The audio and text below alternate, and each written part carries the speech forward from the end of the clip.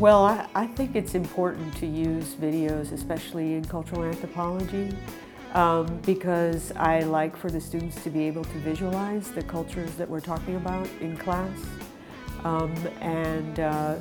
When, for example, for the Mesoamerican class that you're going to be looking at, when I first taught the class, I realized I do a little survey of the students, and I realized that very few students had traveled outside of the United States.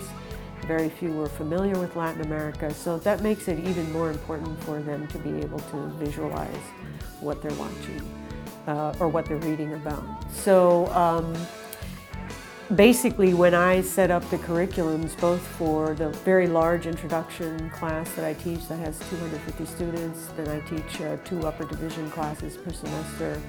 Those can be content-based or theory-based, but so for a course like Mesoamerica, which is a course about Mexico and Central America, I have videos incorporated throughout the curriculum. And I almost always have a couple of students who come up after the class, they're sort of like thanking me for showing the film, and yeah, that really got them thinking, that's what I'm after. The whole digitizing of the films, before they digitized the films, I always put the films on reserve so that if students didn't come to class, they would have the option of going to the library to watch the video. So yes, this makes it extremely convenient. I can sort of see the flip side, that maybe students are going to do things like decide, oh, I just don't need to come to class that day. Because I still like the idea that you have a large audience, that they react to the film together, that I can sort of set up certain things. I always situate the films historically, usually tell them, okay, this was filmed at X time, so keep that in mind. I will gear them to look at certain themes in the film. So I still want to have that kind of interaction.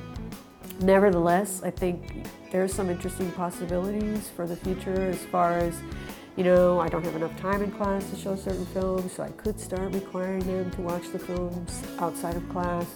I'm still toying with that. I don't want to make the curriculum too demanding, as in like take all the films off and let them watch them all by themselves, and then, no, I want it to sort of be part of the class. So I still like the idea of sort of showing them in class.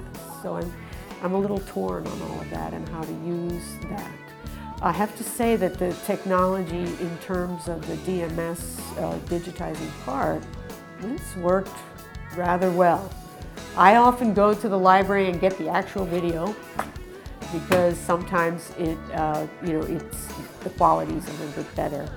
On the other hand, if I don't have time to run up to the library, I can just show it myself through that. And there's still the convenience that the students can access it online if they need it. And I haven't heard any students complaining about not being able to get access. So that seems to be working smoothly. Let's put it that way. I think some students even go back and watch the film a second time. As I said, especially with the introduction class, they're tested on it. So I expect them, and I warn them at the beginning of the semester, I expect you to watch every video, I expect you to attend every lecture, I expect you to do all the reading, and you will be tested on all of it.